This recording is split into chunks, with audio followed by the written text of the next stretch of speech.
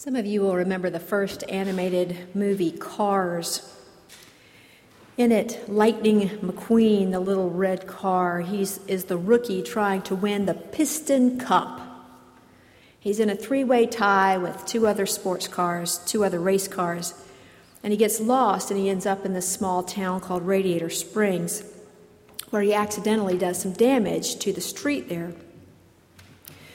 Well, we see Lightning McQueen's ego about being in a small town and having to do something beneath him, such as repair a road. Finally, though, he gets found, and he's ready to participate in the climactic race, which will determine the winner of the Piston Cup, something he has dreamed about his whole life. In the race, the finish line is within reach, when one of the other race cars has an amazing and terrible wreck, and Lightning is faced with a choice of whether to cross the finish line or whether to reverse and help an older car who once had helped him. Joseph had a dream. Joseph had 10 older brothers, but his dad loved him the most, and obviously this made the other brothers jealous. And you would think that someone who is going to be used by God in such a powerful way would refrain from telling his brothers about this dream, but I guess he just can't help it. And so he says to them, "There we were," in the dream, "binding sheaves in the field. Suddenly, my sheaf rose and stood upright, and then your sheaves gathered around it and bowed down to my sheaf." And his brothers, not amused, said, "Are you indeed to reign over us? Are you to have dominion over us?"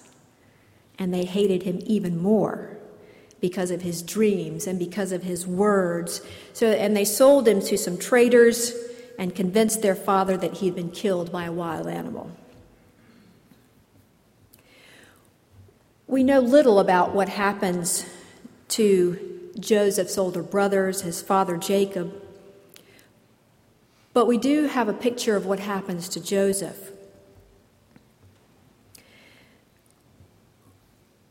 And when we do something wrong, as much as we don't want anyone to know about it, someone usually finds out. And so we don't know what the brothers were thinking all of those years in between. We don't know if they had any guilty feelings about when they saw their dad grieving over his son. We don't know if they regretted what they did. We don't know. What we do know is that when we hurt others, it usually hurts us too. And so we do something wrong, and we like to keep it hidden. We like to keep that from other people. I remember a time when I was a kid and I knew I wasn't supposed to eat in the family room, but the combination of graham crackers and after-school television was too much to resist. When my mom then later came in and asked me whether I had been eating in the family room, I lied and said no, because I knew it was wrong. But my mom was smarter than I was at the time. Just kidding.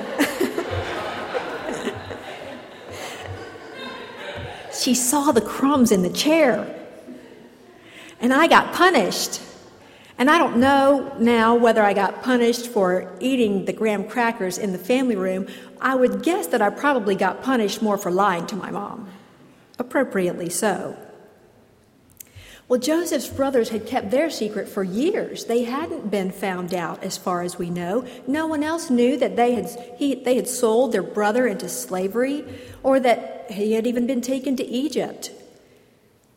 And yet we know, because we've watched the story unfold. Joseph has become a very powerful person, and part of that had to do with his ability to interpret dreams. And now the dream, his earliest dream that we know of, is becoming reality. I like that Joseph didn't use his power to go find his brothers and hurt them as revenge. He made the best of a bad situation and was rewarded for his goodness. And so here in chapter 45 of Genesis, we see Joseph's old dream come to life.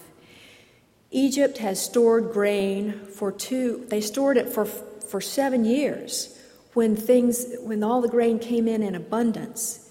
And Joseph's dream was that they were going to have 7 years of abundance and 7 years of famine. So they've been through the 7, they've stored up the grain, and now people are hungry. And they're coming to Egypt from other places to buy grain there because they don't have it at home. Well, the brothers come.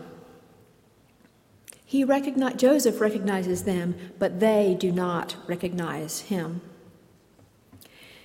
And after several chapters, which you can read another time, but in the end of chapter 44, Joseph's brother Judah is begging him, making this passionate plea for food to take home for his family.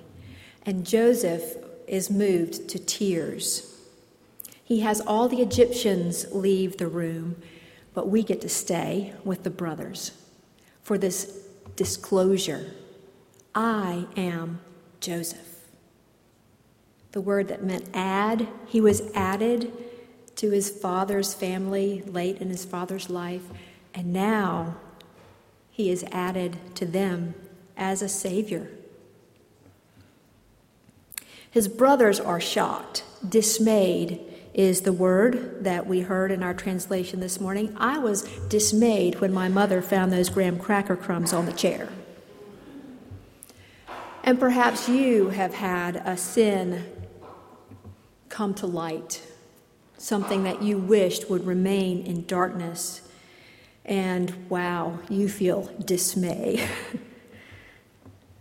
I think we've all had that uncomfortable experience.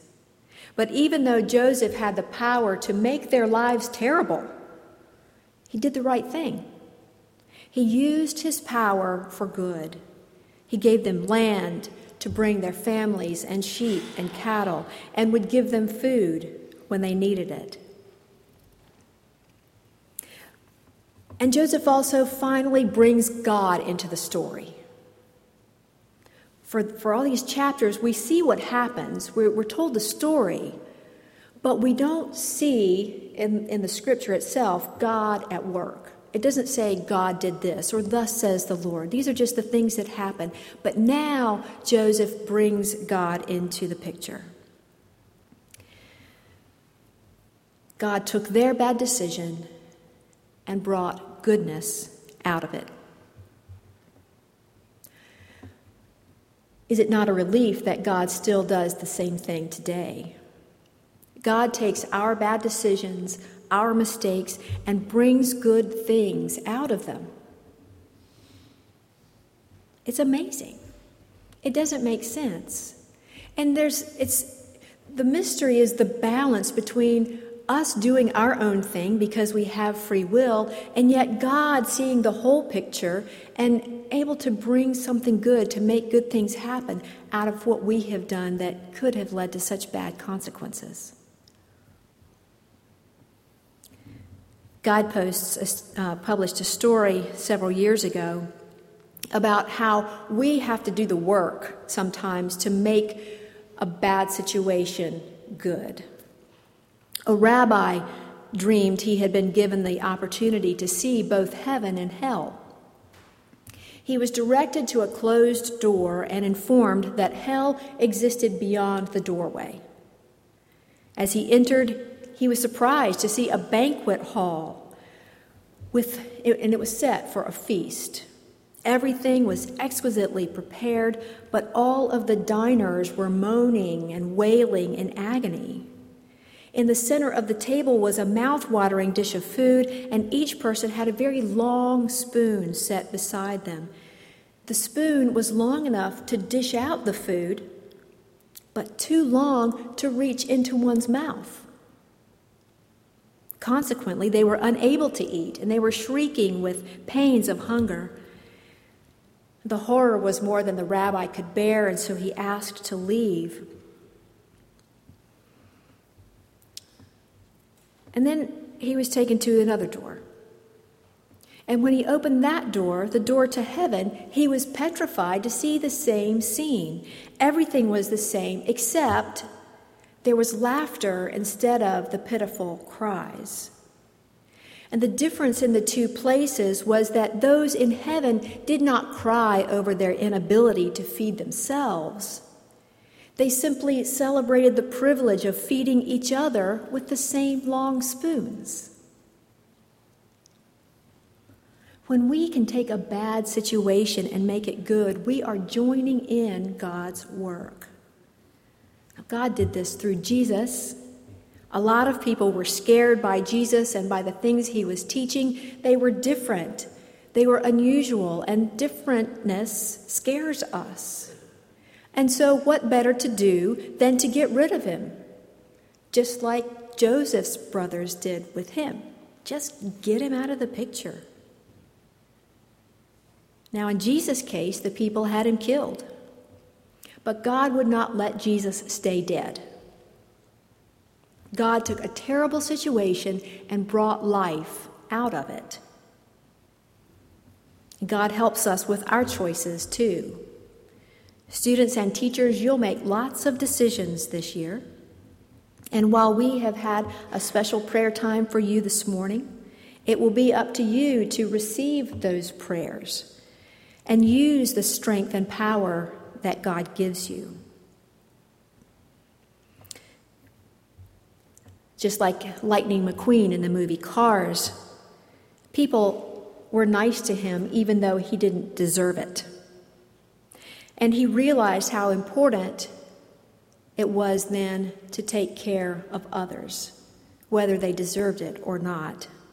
He made a good decision to let go of his dream to win the Piston Cup. He stopped right before crossing the finish line, went back, and helped his competitor. The good news of God is all about putting it in reverse, perhaps. It's about reversals. It's about death becoming life. It's about giving becoming receiving. It's about famine becoming feast. All when we let God work through us. Here at Calvary, the nominating committee has been hard at work, asking many of you to volunteer your power, your talents to help God through and help others through helping the church. Together, we find ways to feed the people who are hungry, to bring into their lives the same thing that we have seen and the same thing that we have experienced. From famine, from desert, from loneliness, from hunger, to feast, to beauty, to fulfillment, to peace. We have that power. Let us pray for God to help us use it. Lord of life and love, you have created us with special gifts, different gifts, which we use most efficiently when we come together in community. And so we thank you for this community of faith in which we can serve you together. Guide us to do so well. In the name of Jesus Christ our Lord. Amen.